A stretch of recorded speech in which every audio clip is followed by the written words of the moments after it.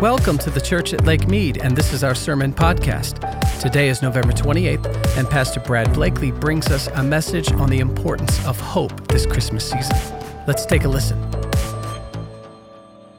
But we're starting a new series called The Christmas Spirit this year, or this week, and we are jumping into this Christmas season. And I want to ask you a question as we get started with that title, The Christmas Spirit. When you hear that phrase, the Christmas Spirit, what comes to your mind? What kind of things come to your mind when you hear that phrase, the Christmas Spirit? Maybe for you, it's like that idea like, I want to get into the Christmas spirit, or I don't like the Christmas spirit. Maybe you are a bah humbug, I don't know. Maybe for you, the Christmas spirit is lights and decoration and looking forward to family gathering. Obviously, the birth of Jesus is part of this Christmas season. It is the Christmas season, right? But we know there's a lot along with that. And so the Christmas spirit for each of us might mean slightly different things. For some of you, it might just mean certain movies, and that watching a movie like embodies the Christmas spirit. I know for my good friend Eddie, who was the founding pastor of our church, he had an office right next to mine, and didn't matter, every year, right after Thanksgiving, he started playing It's a Wonderful Life on a loop in his office every day. And it would just go on and on and on. And so whenever I went into his office to get something or whatever, it was another scene, George Bailey in Bedford Falls and, Mr. Potter, right? And all of the rest. And so for me, It's a Wonderful Life has become associated with the Christmas spirit, and the life of George Bailey. And so I don't know if the picture kind of reminds you of the Christmas spirit. I was asking my daughter, I was like, hey, what's the Christmas spirit? And she goes, Elf, of course, right? How many of you guys are Elf fans, right? That gets you into the Christmas spirit, right? Yeah, times have changed. Now it's Elf, right? But for a lot of us, honestly, we not realize this, but Charles Dickens, his novel, which turned into a stage play and a movie, obviously, A Christmas Carol, has dramatically shaped what we think of in our culture as far as Christmas spirit goes. When Charles Dickens was younger, he grew up in the 19th century in England, and his dad was very poor. In fact, wasn't a very good manager of the family finances. And his dad, when he was 12 years old, was thrown into a debtor's prison. And Charles Dickens had to work in a shoe factory as a little child, 12 years old.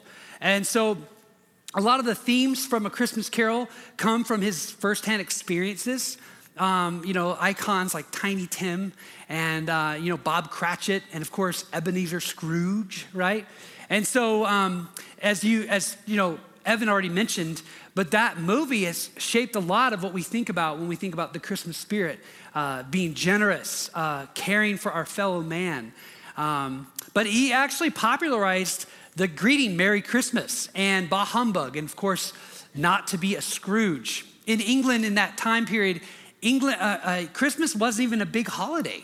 The biggest holiday in England was Easter, followed by Boxing Day, right? And so it's because of him and some other writers and some other things that really shaped Christmas into what we see it today in our culture. And I'm glad. I love Christmas. I'm glad that Dickens popularized it. But what we're going to talk about in this series is not the ghost of Christmas past, present, or future. We're talking about a different kind of spirit in this series. We're talking about the Christmas spirit as seen in the pages of Scripture.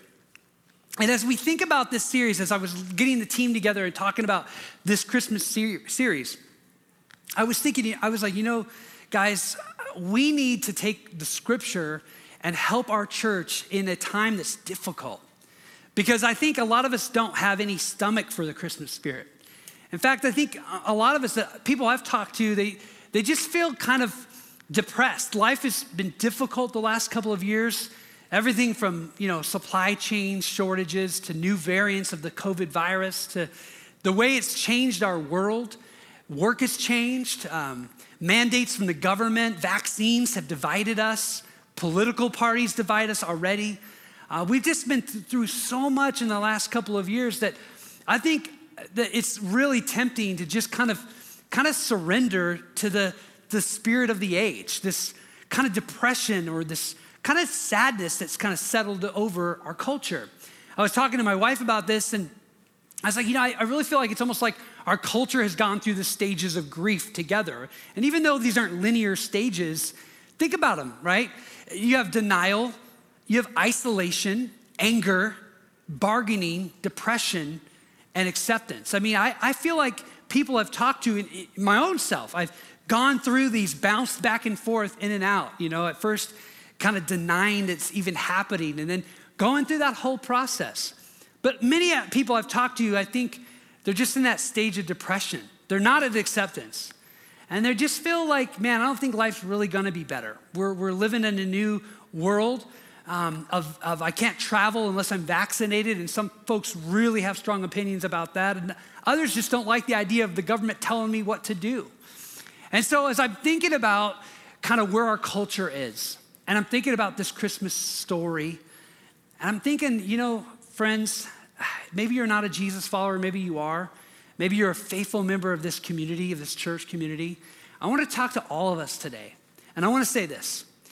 There is reason for hope that's found in the pages of the Christmas story. Can I get an amen to that? And if you don't know the Christmas story, we're going to go through that. There is a spirit that is on the move, that whenever the Spirit moves, life follows. He breathes life into darkness, and we're going to study that this morning. Come on, somebody. Come on, we're going to do that. In fact, I'm going to take us over the next 4 weeks through the way the Spirit of Christmas, the Holy Spirit, moves in the pages of Scripture, in the characters that we read about, and that breathes hope and life into our life today. I want to think about this. You know the story of young Mary, this girl who we're going to meet here in a second. But you think about how difficult our lives have been, right? With COVID and the changes at work and the loved ones who've been sick and those who died. And you look at the pages of Scripture and you think of what it would have been like to be under Rome's thumb, to have mandates coming down from Caesar who could care less about any of you, right? And who decides it's time to be taxed, and you have to be taxed and be moved and go across the country to the place of your lineage, and all the rest that the story tells us about. I think this happened last service too, so you guys are in for a treat. The mic just shuts right off, so I have to scream loud now, so that's okay. The enemy's at work, but our God is stronger, right, guys? Okay. We are going to look at the hope of Christmas, and we're going to hope the mic comes back on, but if it doesn't, it's all right. But let's look at these pages in Luke chapter 1, and here we go. It says, in the 6th month of Elizabeth's pregnancy, God sent the angel Gabriel to Nazareth, a town in Galilee, to a virgin pledged to be married to a man named Joseph, a descendant of David. The virgin's name was Mary. There it is. All right, save my voice. So I want to point out just a couple of things here. We'll learn about Elizabeth and who she is in a minute.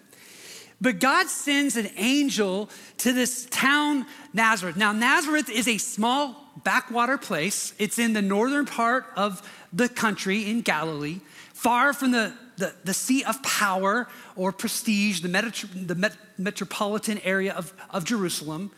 And Nazareth has about 500 to 700 people in it, 800 at the most at that time in history. Most people who live in Nazareth are just subsistence farmers. They have a couple of animals. They have a little garden. Most of them are just workers.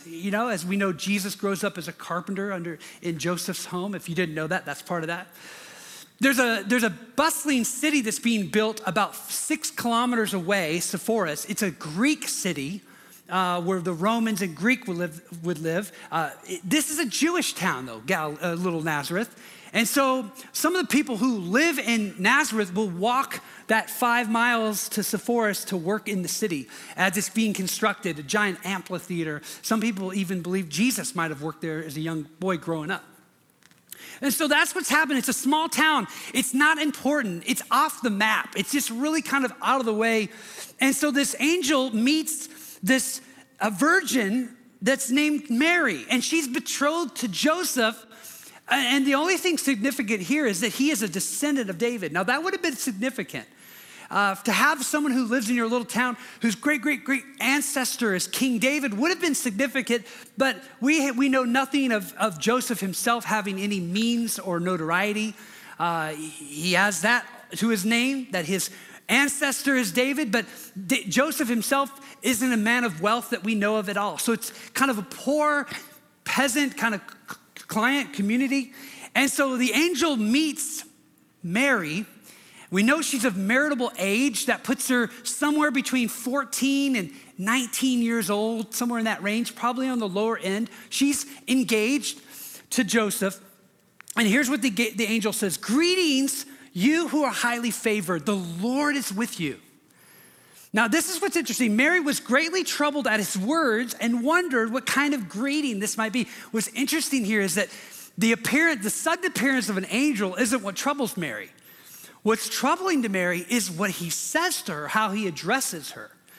Because Mary sees herself as who she is, this woman, this girl who's on the lower end of the social ladder, right? She's from a town that no one cares about, and she's a peasant, and she's a woman. I mean, there's so many reasons where her own estimation of herself is nobody special, and yet this angel greets her with a superlative of royalty, almost treating her as if she's royalty. He said, "Greetings, you who are highly favored. The Lord is with you." Man, sometimes, friends, we don't see ourselves as highly favored. We don't see ourselves as the Lord is with us. We see ourselves the way culture sees us, the way maybe our parents saw us or people in our past. And the image we have of ourselves isn't quite what God sees when he sees you. Come on, he sees you and he says, "You're highly favored." Man, I love you. I've been sent for you. We don't personalize this enough, friends. We really don't. And so Mary is surprised at this greeting. Continue on. The angel says, "Do not be afraid, Mary, for you have found favor with God, and you will conceive and give birth to a son, and you are to call his name Jesus," which means Savior. Goes on there, "and he will be great and will be called the Son of the Most High. The Lord God will give him the throne of his father David, and he will reign over Jacob's descendants forever." Let's go. "His kingdom will never end." Let's all say that together. Never end. Now, this is Mary, and she's got this incredible greeting from this angel. He's greeting her with a superlative that is beyond her status, right? She's kind of taken back by that. And that greeting is followed up with a promise that's hardly imaginable. I want you to picture this peasant girl from a nowhere place being suddenly greeted by this powerful angelic being and told that she will have a son. And not just any son, but the son that is the sum total of the hopes of Israel. This is the one we've been waiting for. This is the one whose kingdom will never end. And if you were a Jew in that period in history, you were well rehearsed in the prophets of the Old Testament telling you about the kingdom that will one day come. God, the day of the Lord, the one we look for, when finally oppression will cease, finally peace on earth, goodwill toward men. That's what she's being told here. Well, this is shocking to her, right? As it would be to any of us in the same place. Verse 34, it says this. Mary says, "How will this be?" Mary asked the angel, "Since I'm a virgin." Now, this is not a question coming from a heart of unbelief. This is a question just coming out of a shock, out of a shocked heart. Like, how does this happen? I'm not married. I'm a virgin. How am I going to have this son? How is this going to happen? And the angel says to her, "The Holy Spirit will come upon you." Listen, when the Holy Spirit comes upon you, things change. When the Holy Spirit enters your life, new births take place. This is a powerful moment in the story.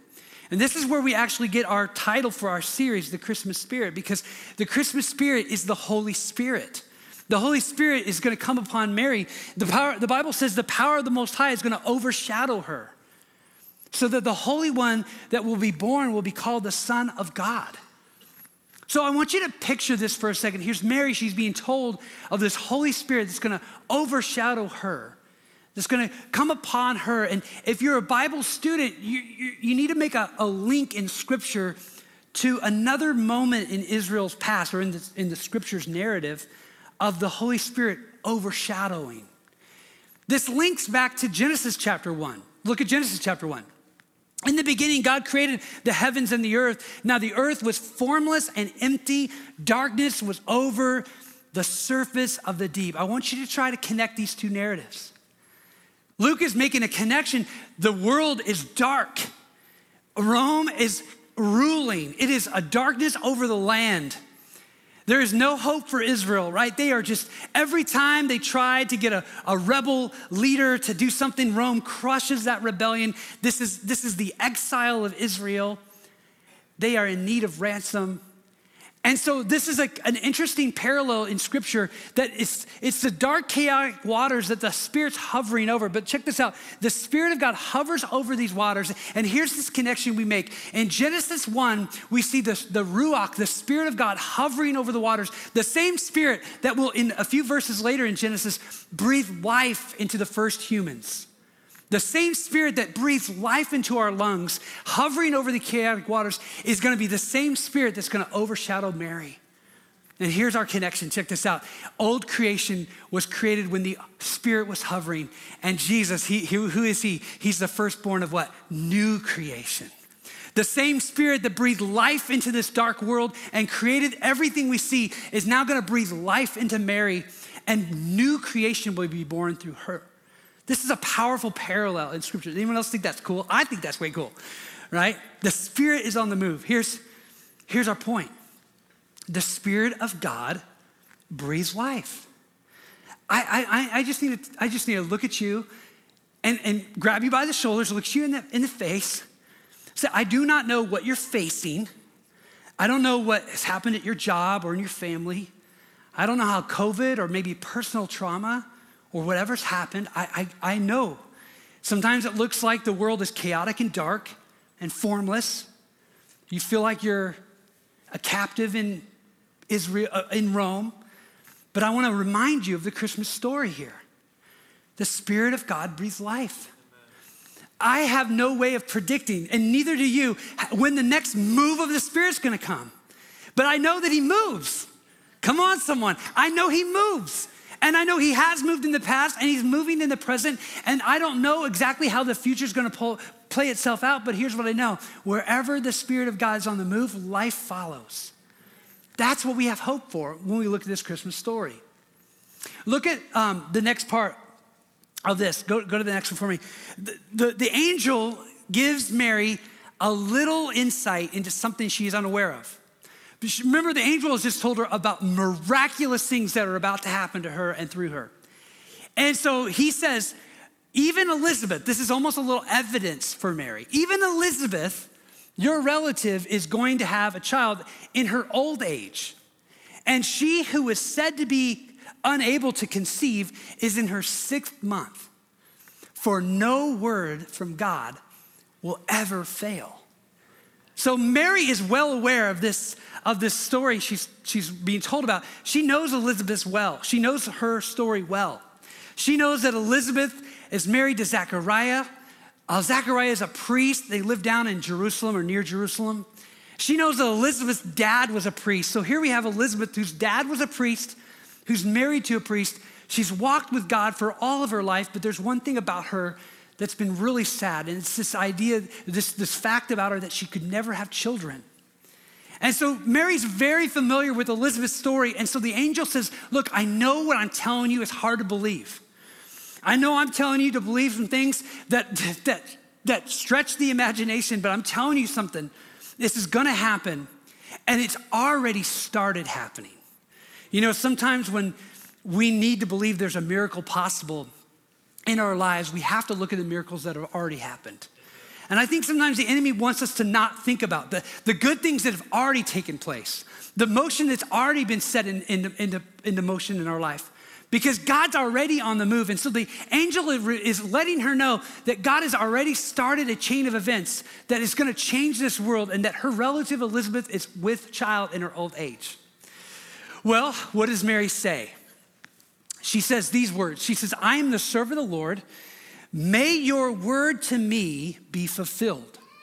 Now, I want to point out something she's saying here. Two things. First, I want to look at the last phrase. May your word to me be fulfilled. What Mary is basically saying is, I'm agreeing to this, and we're going to look at that in a second. I'm the servant of the Lord, but not only am I agreeing to this, I'm going to make a choice, and this is the same choice I want us to make.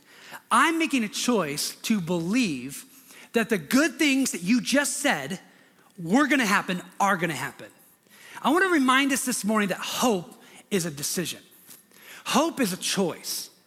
You see, we make choices every day, and the choices we make determine the direction of our life. It just happens. Sometimes it's unconscious choice. Sometimes it's a choice to just kind of follow the grain of society and the mold of society, right? Or sometimes we say, wait a second, I'm gonna make a different choice, right? I love, if you guys watch the Chosen video, the Chosen movies, I love the beginning credits, and all the fish are swimming in the one direction. You guys know what I'm talking about? And all of a sudden, some of the fish turn around and swim the other way. Well, we are among those who are swimming the other way. We hear the call of our shepherd and we go that way, right? And so there's a decision that Mary makes, and the decision is to have hope in this prophetic word. I want to write this down if you're taking notes. Hope is the decision to believe that good is ahead. You're not going to get that from the nightly news or from your news feed on your phone. You're not going to get, hey guys, there's good things ahead. Like, that doesn't sell clicks on your webpage, right? The only thing that gets you to click is bad news. Like, oh my gosh, what's that about, right? Like, that's how we're wired as humans. We're worried about threats, and so we're going to look at those. But this idea that there's reasons to believe good is ahead, this idea to believe in hope, kind of goes against the world system. But I want to tell you, if you're a believer in here, we should be people of hope. We should be people that no matter what the news is saying or what the boss is saying or whatever the doctor is saying, just listen, I still have reason to believe good is ahead.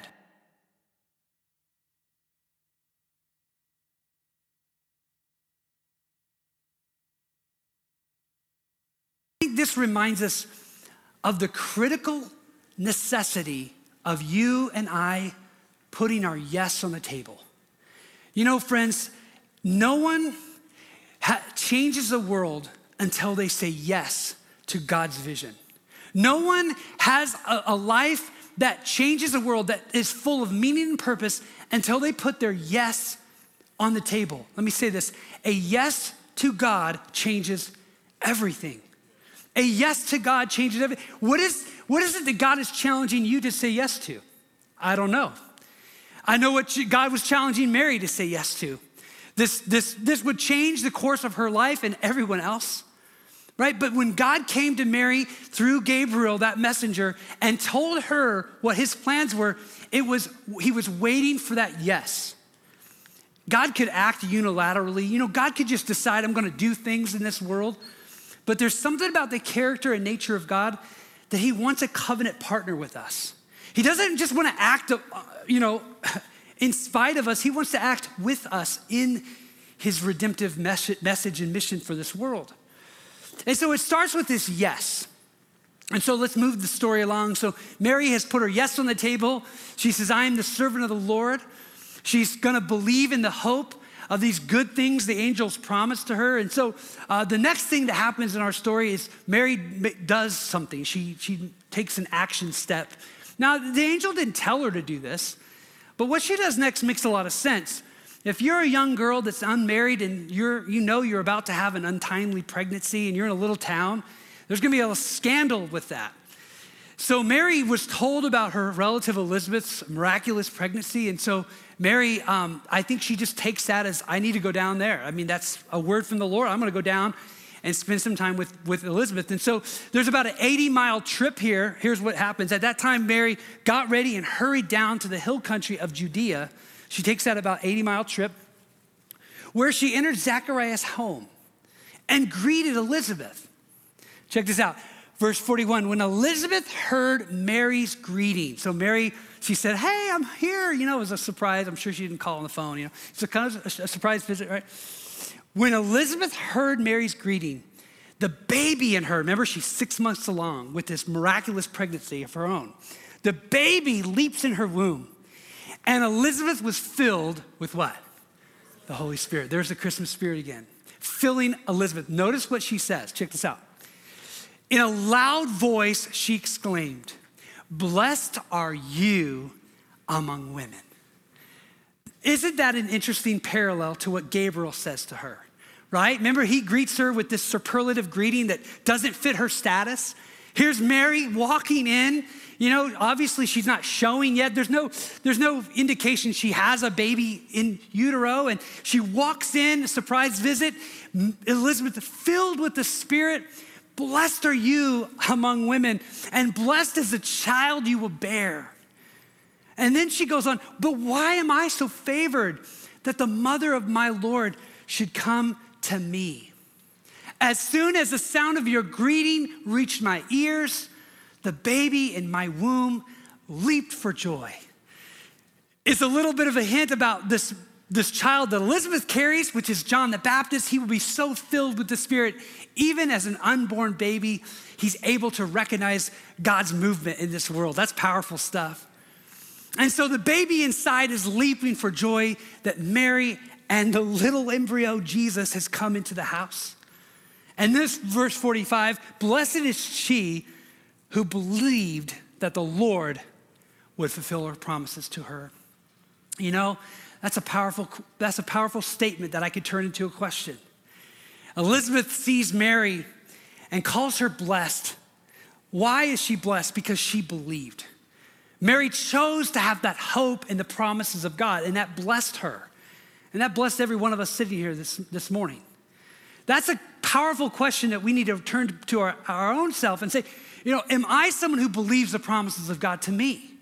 Am I someone who believes in hope? Or do I just consume what the media is telling me or whatever, and what the water cooler conversations that work are telling me about how the world's going, to hell and all that stuff? Or am I gonna say, listen, what's new? Are you surprised that the world is falling apart? That doesn't shock me, because nothing about this world's eternal, but I got a message for you.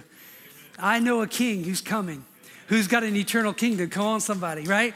And when that king comes, he's gonna right every wrong. Every injustice will be corrected, and every disease will be defeated, because the King of Kings and the Lord of Lords will be landed forever on this planet. And that'll be the kingdom I'm waiting for. I'm getting ahead of myself in my sermon, but you know where I'm going, right? So this is what Elizabeth says to Mary, and I had a thought about that. I want us just to put ourselves in Mary's shoes for a second. She's young. We don't know her age, but let's say she's 15. She's this young girl. She's made an 80-mile trip to visit Elizabeth. She's heard some crazy prophecy about her own life and about Elizabeth's. And she comes in, and I just wonder if those words from that older lady just breathed the life into Mary's heart. I just wonder if, because sometimes we can kind of like make these people into superheroes like they're not human. I mean, if you're Mary, you're scared. If you're Mary, you know that saying yes to this calling is gonna mean a whole lot of things for you. It could throw your potential marriage into jeopardy. It's gonna ruin your reputation. I mean, all that stuff. She comes to Elizabeth's house. It's safe. It's safe in the house of Elizabeth. It's nurturing in the house of Elizabeth. It's life-giving in the house of Elizabeth. I want to say this, and I hope this is okay to say. I think that in some ways Elizabeth acted as Mary's midwife. She didn't help deliver baby Jesus, but she helped deliver this call that Mary needed. I think at that moment, it's tough, it's difficult. And right there's the older, wiser Elizabeth to confirm the calling of this young girl. Let me ask you, who do you have in your life confirming your calling? Who do you have in your life shepherding you and pouring life into you and telling you all those things you need to hear to counter the lies of the enemy that are whispering those deceptions in your heart that tell you you're not good enough? We need an Elizabeth in our life. We need someone that's gonna breathe life into us to take this journey. Guys, we need others. I've said this like every time we preach, me and Mike, we say this, guys, the church more than ever needs connection and community. The enemy is picking us off one by one the more we stay isolated, right? We have to be together. And Mary knew that, I think, instinctively. I need an Elizabeth in my life. And she was there. Well, what's the next part of our story? And this is where we're going to end today. Mary bursts out into song. It's kind of, you didn't know this, but the Gospel of Luke is a little bit of a musical here, right? Just bursts into song, right? So kind of like, wow. And so she bursts into song here, and this is called the Song of Mary, or Mary's Magnificat, coming from the Latin actually. And I want to look at this song as we end today, but we're going to take special note of the verbs. I'm not going to try to be too much of a grammarian here, but this is important. These are aorist tensed verbs. These are future tensed verbs in the Greek. And why this is important is, and you'll see this in the song, it's as if when Mary sings about what's happening to her, she has so much faith, she's singing as if the victory has already occurred. Let's check this out. Look this. And Mary said, "My soul glorifies the Lord, and my spirit rejoices in God, my Savior." Now, I want you to read with me when I have it in yellow, okay? So that'll help us emphasize these verbs. "For he has been mindful of the humble state of a servant. From now on, all generations will call me blessed. For the Mighty One has done great things for me." Remember, Mary's got an embryonic baby in her womb. The Mighty One hasn't done anything yet, right? Jesus hasn't delivered anybody yet, but she's claiming it. It's already done. Holy is his name. His mercy extends to those who fear him from generation to generation. He has performed mighty deeds with his arms. He has scattered those who are proud in their innermost thoughts. He has brought down rulers from their thrones, and he has lifted up the humble. Again, none of this has happened yet for Mary. Rome is still in charge. The proud are still controlling things. The mighty have not been thrown down yet. But Mary, in her prophetic song, is singing. She's so assured of the things to come. She brings those into her present state. Let me tell you something about hope. Hope is the powerful virtue of taking tomorrow's victories and bringing them into today's difficulties. You need that, friends. We need that, friends. We're going to take tomorrow's victories and we're going to bring them into today's difficulties. That's what hope does. Let's read the rest of this. She says, he has helped his servant Israel, remembering to be merciful to Abraham and his descendants forever, just as he promised our ancestors. This is a powerful song of hope. Mary's teaching us how Christians should have hope. She's modeling for us what a disciple that's committed to the kingdom of God should live like. I love what C.S. Lewis says about the virtue of hope. He says this in Mere Christianity: hope is a continual looking forward to the eternal world. Notice this. One of the things a Christian was meant to do. That's why when I'm down, when I'm letting the news or the politicians or whatever make me feel like, what's going on? What's wrong with this world? I'm not walking in the hope I should be walking in. I have to have a continual looking forward to the eternal world.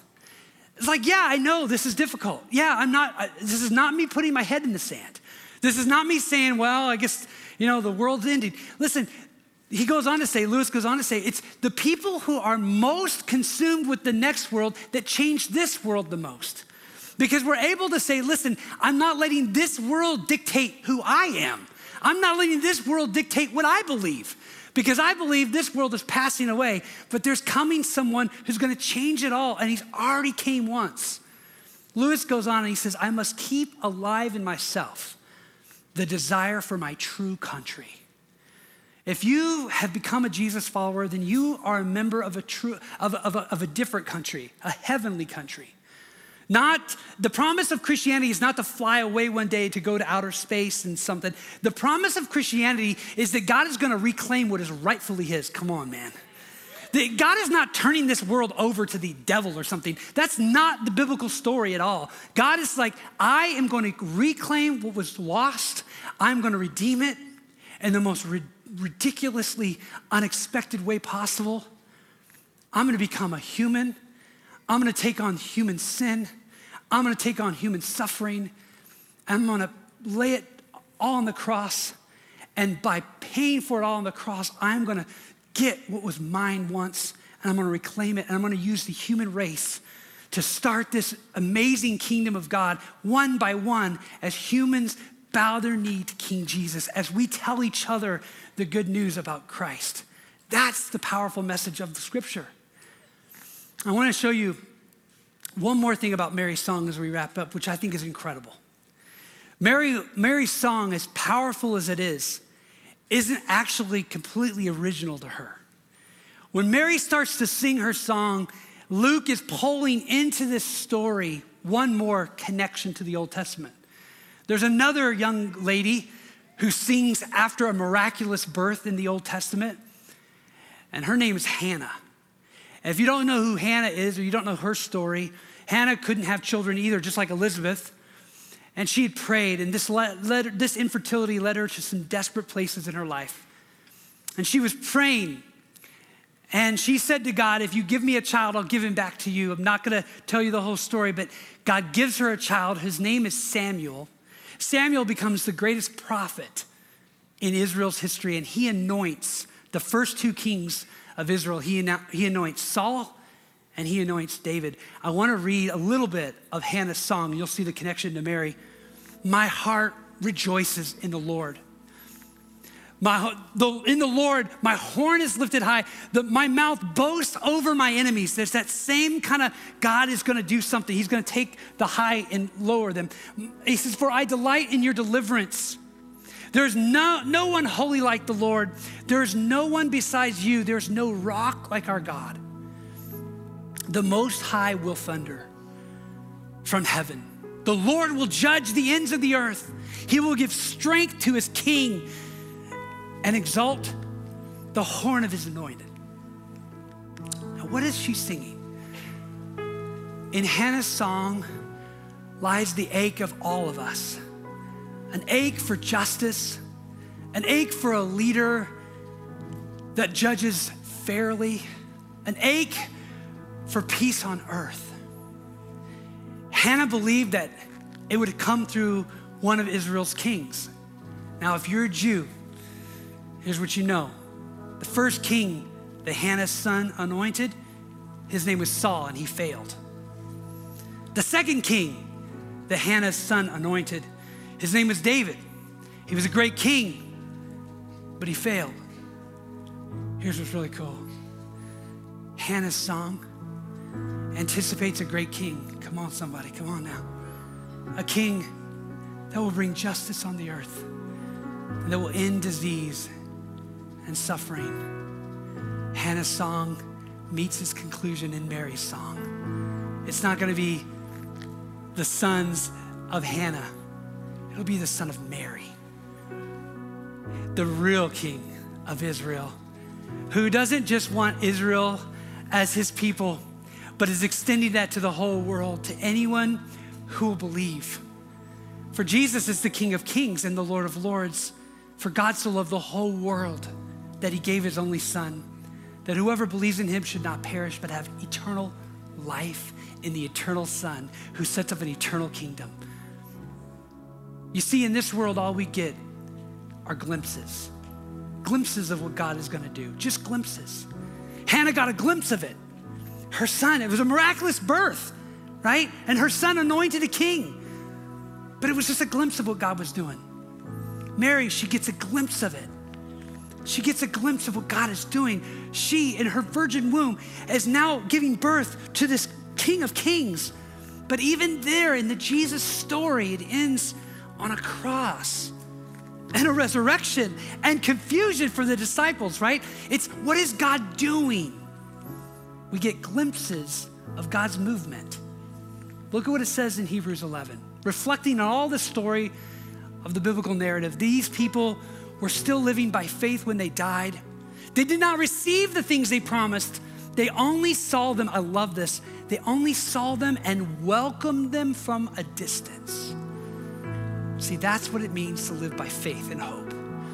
to see the promises and welcome them from a distance, to know the same God that was faithful back here, that's made promises here, is gonna fulfill them over there, and I'm gonna welcome them at a distance. That's what it means to live this Christian life. That's how Christians can look at a world that seems like it's going crazy and say, look, that isn't the final story. There is more ahead. There is a reason for hope. And so here's the Christmas message today. In surrendering to the Christmas spirit, we are choosing hope. Who's with me? Who's with me today? Friends, we're not letting a new variant of the COVID virus take away our hope. My hope isn't in that stuff.